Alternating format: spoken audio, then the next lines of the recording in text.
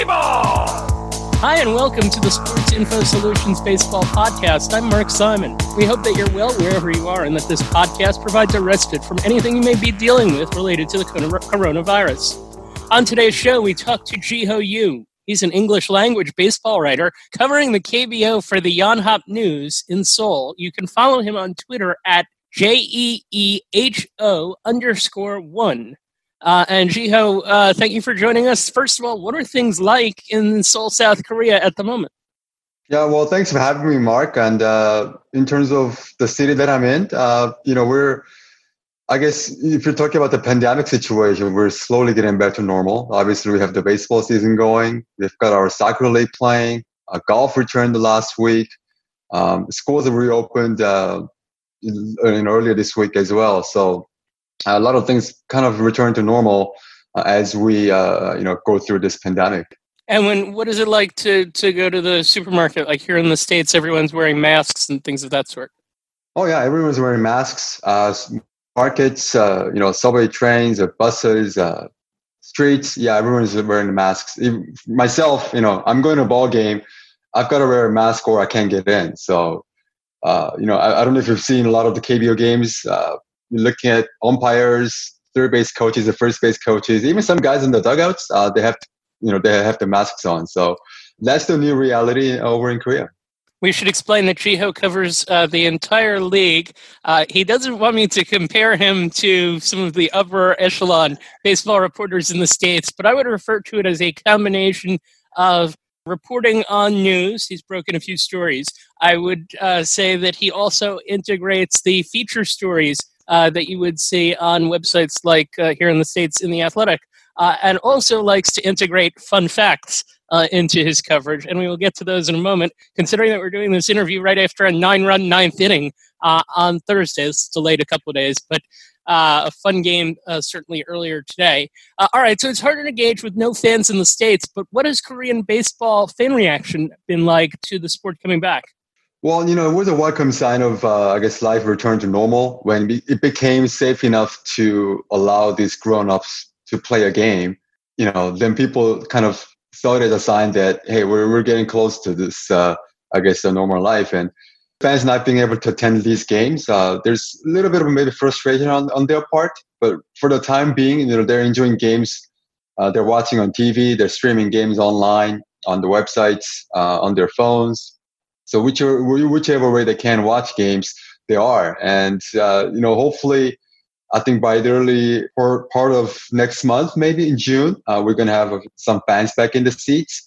It's not going to go from 0 fans to sellout crowds. It's going to be a gradual process. I think the teams maybe will start selling maybe 20% of the seats at first, maybe, and go from there 30%, 40% or whatnot. And hopefully by the time the postseason begins, we'll have the usual full crowd of Korean baseball. What's the attendance normally like when there's no coronavirus? There are 3 teams in Seoul, and 2 of them, I'm talking about the LG Twins and the Doosan Bears. They're 2 of the biggest draws in the league, and they play at a stadium that has a capacity of 25,000 plus. So, they do sell out quite a bit. And when they do reach the postseason playoffs, it's pretty much a guaranteed sell out every game. There's also constant noise, crowd chanting, cheering on their home teams. Every player literally has their own walk-up song. So even the guys in the 23rd guy in the roster, he comes up to pinch hit in the 9th inning of a blowout. He gets his song played in the PA system. I think fans that are watching KBO over in the US kind of missing out on the fan experience of the KBO, that atmosphere. Yep.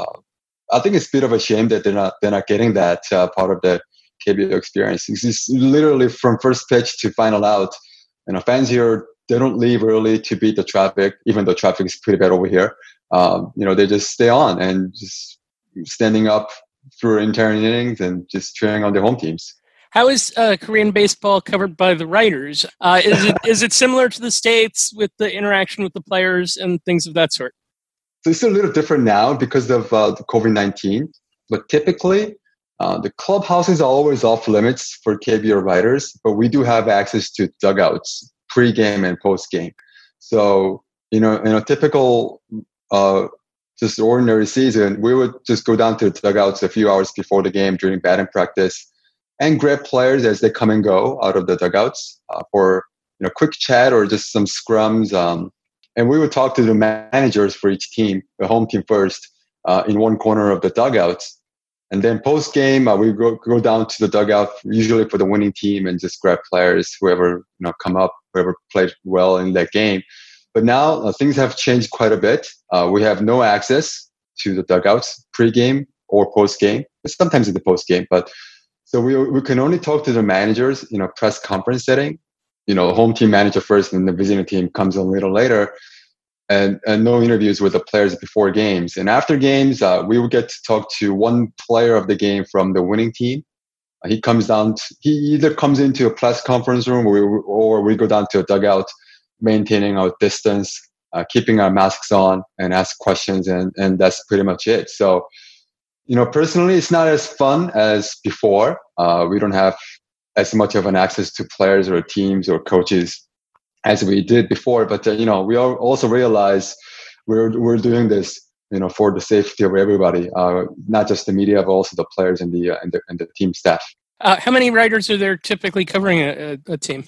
At a typical game, you go to press box, you see about 20. Oh wow! Okay. Yeah, anywhere between 15 and 20.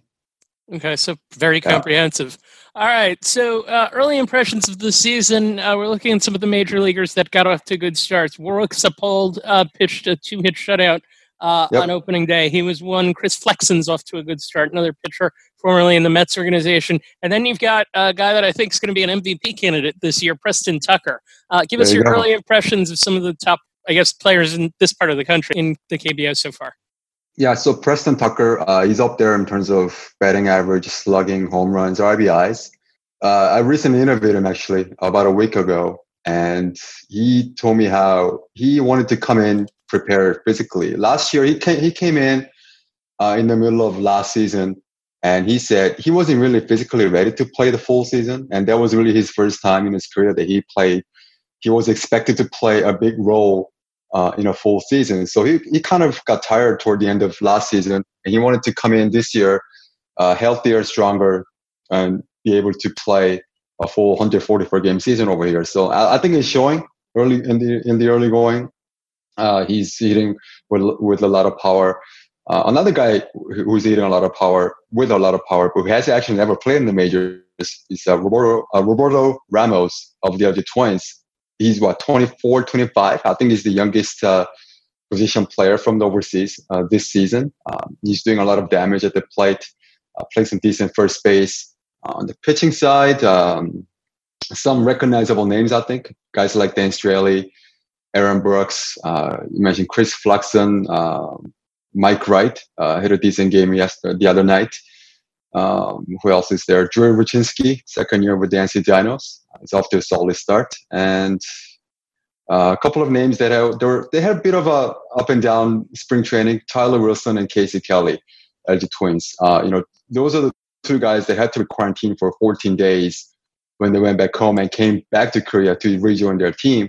So after coming off the quarantine period, they weren't fully stretched out entering the regular season. So they kind of had a delayed start to their season, and they didn't look all that sharp in the early going, but I think they're going to get back to their usual level of excellence. How should we translate the statistics from what we're seeing in this league to the major leagues? We've had Eric Thames came over, and you kind of saw a conversion of his numbers from there to here. But how should we take some of these numbers that we're seeing? Batting numbers, maybe a little bit of grain of salt. Obviously, the pitching is not at the level of Major League Baseball. Even the top end guys, they don't. I wouldn't think they would. Maybe there was very few guys who could crack Major League rotation among the Korean guys anyway. In terms of pitching, this was a very hitter friendly league until last year. From 2016 to 2018, we saw some crazy offensive numbers. 2018, I think we had 5 guys hit 40 plus homers. Something like close to 30 guys hitting over 300. And then they kind of dejuiced the ball last year. And the offensive numbers kind of nosedived, and pitchers thrived last year. Josh Lindblom, who signed with Milwaukee, he won 20 games. I think he finished second in the ERA race. So it was going to be interesting to see how Josh was going to perform in his first season back in the majors. But obviously, the season is still not taking place over there. So, but we had one recent example with Murray Kelly, Arizona Diamondbacks. He was a very good pitcher for 4 years with the SK Wyverns in the KBO. Maybe not to the level of Josh Lindblom, but he was one of the better ones. Kelly was, and he had he had a bit of an up and down year with the D-backs. So just to give you those examples, I think obviously this is not Major League Baseball, but there's some pretty decent players out here. I want to ask you about a Korean pitcher that I was reading about, and I think I read about it through you. So, and we refer to the player's last name first, as is how it is done in South Korea. Koo Chang-mo is off to a great start. He's 23. Mm-hmm. He's been in the major leagues in Korea since 2016. His ERA was in the fives until last year. Now, this year, his first 3 starts, 22 innings pitched, 1 run. And what I found interesting in your story was it said that one scout said that Koo seems to have learned to change speeds more effectively this season. So I want to use that as kind of a springboard into how do teams use data to improve their pitchers? Is he someone who might have used numerical information to make himself better? Yeah, NC Dinos, they're one of the teams that are really advanced, I guess, no pun intended, but they're really kind of advanced in the use of data. And they have a pretty deep data analysis department. Some really talented people working in the department. Now, I don't know all the details of inner workings of every team, but I do know for a fact that the NC Dinos are out there in terms of breaking down, different data. I think Josh Lindblom with the Doosan Bears last year, I don't know if it was the team per se, but maybe it was his own efforts personally. But he started looking into more data himself to improve himself. I guess for another chance in Major League Baseball.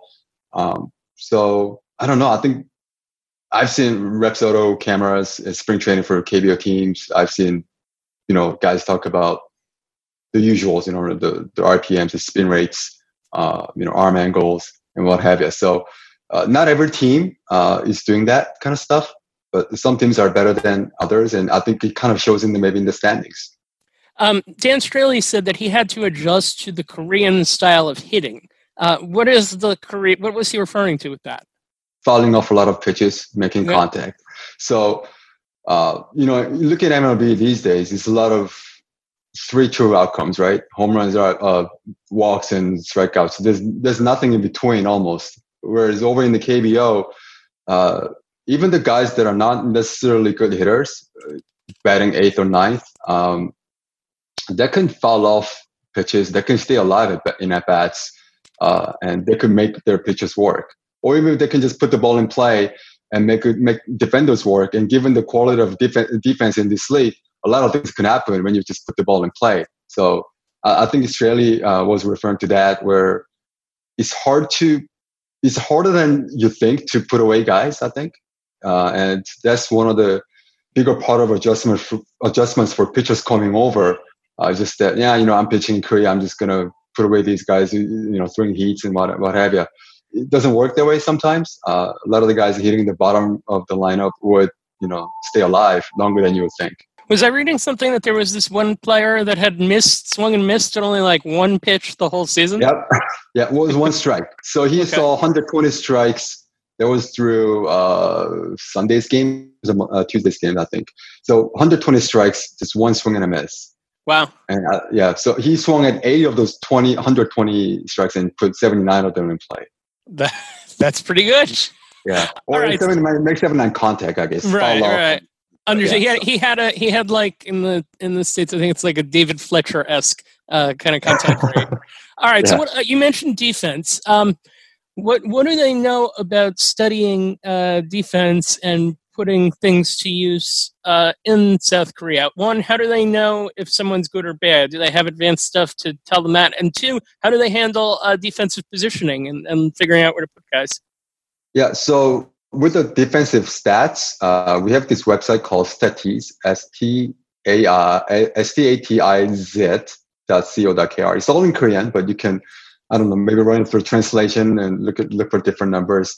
They do keep track of wins above average and runs above average with the teams and the individual players. And they have some numbers like range factors and defensive fielding rate also, but runs above average and wins above average. You can find those numbers on their website. So I think, for me, those are the two major stats that I can find on defense. And some of the couple of other sites, they don't really do a lot of advanced numbers with fielding, but they do have some weird, pretty bizarre situational stats, like stats when temperatures is within certain range, stats for day games versus night games, or stats when certain guys are behind the home plate, they're calling the game as an umpires, or what have you. So you find different stats there. But in terms of advanced fielding numbers, you'll see wins above average and runs above average. Plus, in terms of maybe shifting, it's not done quite as much, I think, in the KBO. Maybe some managers tended to do it a little more than others, but some of them actually got fired last year. So, I don't think we're seeing a lot of shifts this year. Wow. Okay. So I guess I can use this to break some news. We've actually been tracking KBO games this year, and our Twitter and our we'll be putting some information out there for the public to consume. So you'll have access to more, including defensive runs saved, which we hope to have in the very near future. Anyway, once we get past that, So who are the best defensive players in the league? Like, if we're going to see someone in the highlights, or if we're going to type someone's name into YouTube and watch a highlight video, who are we going to see? Yeah, so there's a shortstop with the LG Twins, O.G. Hwan, O being the family name there. Yep. He's a guy that kind of passes the eye test and also has some numbers to back that up. And the impressive thing about him is he wasn't a very good defender just 5-6 years ago. He's kind of evolved into a very good defender over the years. And I think that has kind of come at the expense of his hitting, because his offensive numbers have gone down quite a bit as his defense has improved. I don't know if there's any correlation there, but he's consistently mentioned as one of the top defensive players in this league. And also there's a guy named Park Hae-min, center fielder for the Samsung Lions. He can cover the ground, I guess, to use some old school language there, but he's a pretty good defender out in the outfield. Just those two, I think, really pop up for me. And there's some pretty good second basemen. Third base, Park Sung-min for the NC Dinos. He's a bit of an underrated player, I think, at the plate and on the field. He does a lot of silly things. I think you must have seen his like gifs and memes of he's tossing his bat and going down on one knee, kind of, his helmet coming off. I like to call him sort of like a clown prince of Korean baseball, but he's actually a very good player. So covering third base for NC Dinos, he's pretty good up there. Do catchers try to steal strikes over there? You mean like framing? Yeah, like framing. Yeah. Oh yeah, all the time. Okay. All the time, but they don't. I mean, they don't get the calls all the time, but obviously, they did a ton. Is there any catcher that's particularly notable for that? Framing is not. I don't know. Like, I don't know if it's that big of a thing over in the KBO. I mean, the zone is very inconsistent to begin with. Not going to throw anybody under the bus, but the zone has been an issue. Yep. With the umpires. I wrote the story about entire crew getting demoted to the minors just a couple of weeks ago. So I guess trying to do the framing is one thing, but I don't know that they're going to get a lot of calls for that, and especially in the KBO. Also, I know this is also the case in the majors, but umpires hate being shown up. You know how when there's 2 outs, something borderline pitcher comes in, the catcher kind of gets up, about to throw to third or whatever, toss the ball back to the mound, thinking it was a strike, and the umpire doesn't call it. It happens a lot in the KBO. I think it's also a cultural thing where if you're older, you're kind of command respect, and obviously all the umpires are older than the players, and especially younger catchers nowadays. The guys that they haven't paid their dues. I think they're getting squeezed quite a bit. I was reading that we're seeing a lot of injuries early on a more serious note. What trends are you seeing in that regard? I don't know. There seem to be a lot of pulled hammies these days. We went through a couple of days of stretches where I think 3 or 4 different guys pulled their hammies running bases. So I don't know. It seems like just pure coincidental right now. We had a very long spring training this league. Usually, spring training begins around late January or early February, and the teams come back to Korea. They usually train overseas in warmer climates. Some teams go to Arizona, Florida, some parts of Japan or Taiwan, and they come back toward late February or early March and then play some preseason games. And obviously, because of virus, we didn't have any preseason games in March. So the teams had to come back and play a whole bunch of intra-squad games, practice, intra-squad games and practice. So they did it for about a month and plus, and then preseason began toward the end of April, and then regular season began in early May. So long spring training, starting pitchers kind of struggling to get stretched out. Relief pitchers not trying to figure out, what their workload is going to be, and then the hitters kind of going on and off. There's some stops and goes with some players showing symptoms of virus. They had to get tested, and then teams had to stop everything. So it was a very tumultuous, up and down roller coaster like preseason. So for them to go through all that for 2.5 months or 3 months and then jump right into games that count, I don't know. I think there might be some issues physically, and some pitchers have had some elbow tightness. Looking at Chad Bell, lefty for Hanwha Eagles, and Nick Kingham for the SK Wyverns, both down with elbow issues. Although Chad Bell is he's close to returning to the rotation. When a hitter goes into a funk, goes into a slump, what is usually the issue? Is it like that they're chasing too many breaking balls? Is it that they get overpowered by the fastballs? I know the fastballs aren't necessarily what they are in the States, but what do you see when you see like a hitter go in a slump there? Yeah, so I was going to say a bit about the fastball. It's hard to get kind of overpowered by fastballs here. So usually the breaking stuff. Guys, when they are in a slump, they start to chase. They start to kind of rush things a little bit in the plate. Going up there not really with a game plan, just going up there hacking, getting way out in front on breaking balls in the dirt. And pitchers over here, just because we don't have a lot of power guys, a lot of the pitchers throw a lot of different breaking balls and off-speed pitches. So they really like to mix it up. And the hitters, if they don't have the timing down, they're getting it fooled quite a bit. Two last things here. I want to ask you about fun facts, because it seems like you're very much into those. And when I say that, I'm talking about things like homering on the first pitch of consecutive plate appearances. How many triple plays have there been? Fastest opening day games in KBO history. Walk-off balks. Pop flies hitting a shortstop's head going into a center fielder's glove. What's your favorite fun fact from the KBO? I think I tweeted this a couple of days ago, just the smallest crowd. I think it was 54 people. And that entire 3-game series, I think there was a 54 and a 70 something, and maybe about 100. So the thing is, neither of those two teams that are actually playing that game exist anymore. With the Raiders versus the Unicorns. Raiders just went up in the air. Unicorns, long story, they became the heroes that we're seeing now. So I guess there was a reason for that. They didn't have a lot of support, to say the least. So, people ask about, I often get asked about, some random stuff, right? What's the biggest crowd? But I always find those small numbers, 54 or double-digit numbers of fans in the stands. And back in the days, around I want to say 2005 or even 2006-ish, a typical regular season game didn't draw very well. The attendance started going up in around 2008 or 9-ish, right after Korea won the gold medal in the Olympics in 2008. That was when the interest kind of spiked back up to maybe around 80s level.